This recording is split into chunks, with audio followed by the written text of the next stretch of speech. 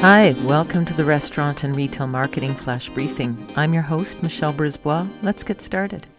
Many of us have come to know the pancake syrup and breakfast brand pancake line as Aunt Jemima.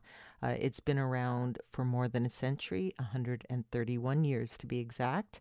And so as of Tuesday this past week, PepsiCo has announced that they are going to be retiring the Aunt Jemima name.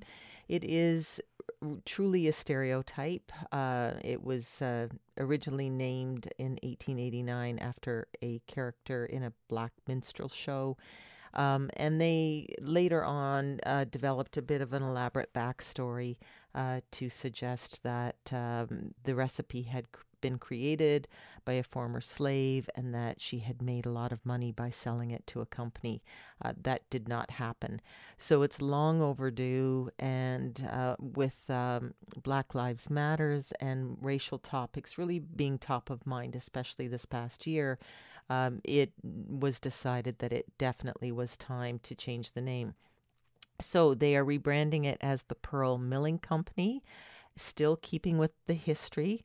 The former Pearl Milling Company, located in St. Joseph, Missouri, invented the self-rising pancake mix and branded it as Aunt Jemima in 1889.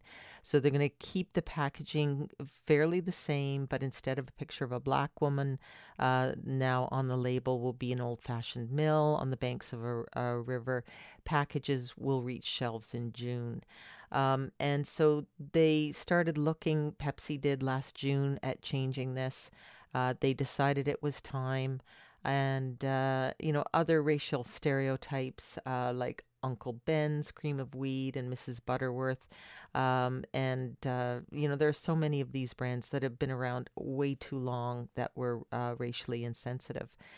So, what the company is doing with the announcement of the Pearl Milling Company branding, PepsiCo said it is committing $1 million in grants for nonprofit organizations to empower and uplift Black girls and women. So it sounds like a lovely way to atone for maybe being a little late to the party in terms of making the change, but it sounds like it keeps with a nice, accurate historical background, and the time is right. Talk to you tomorrow.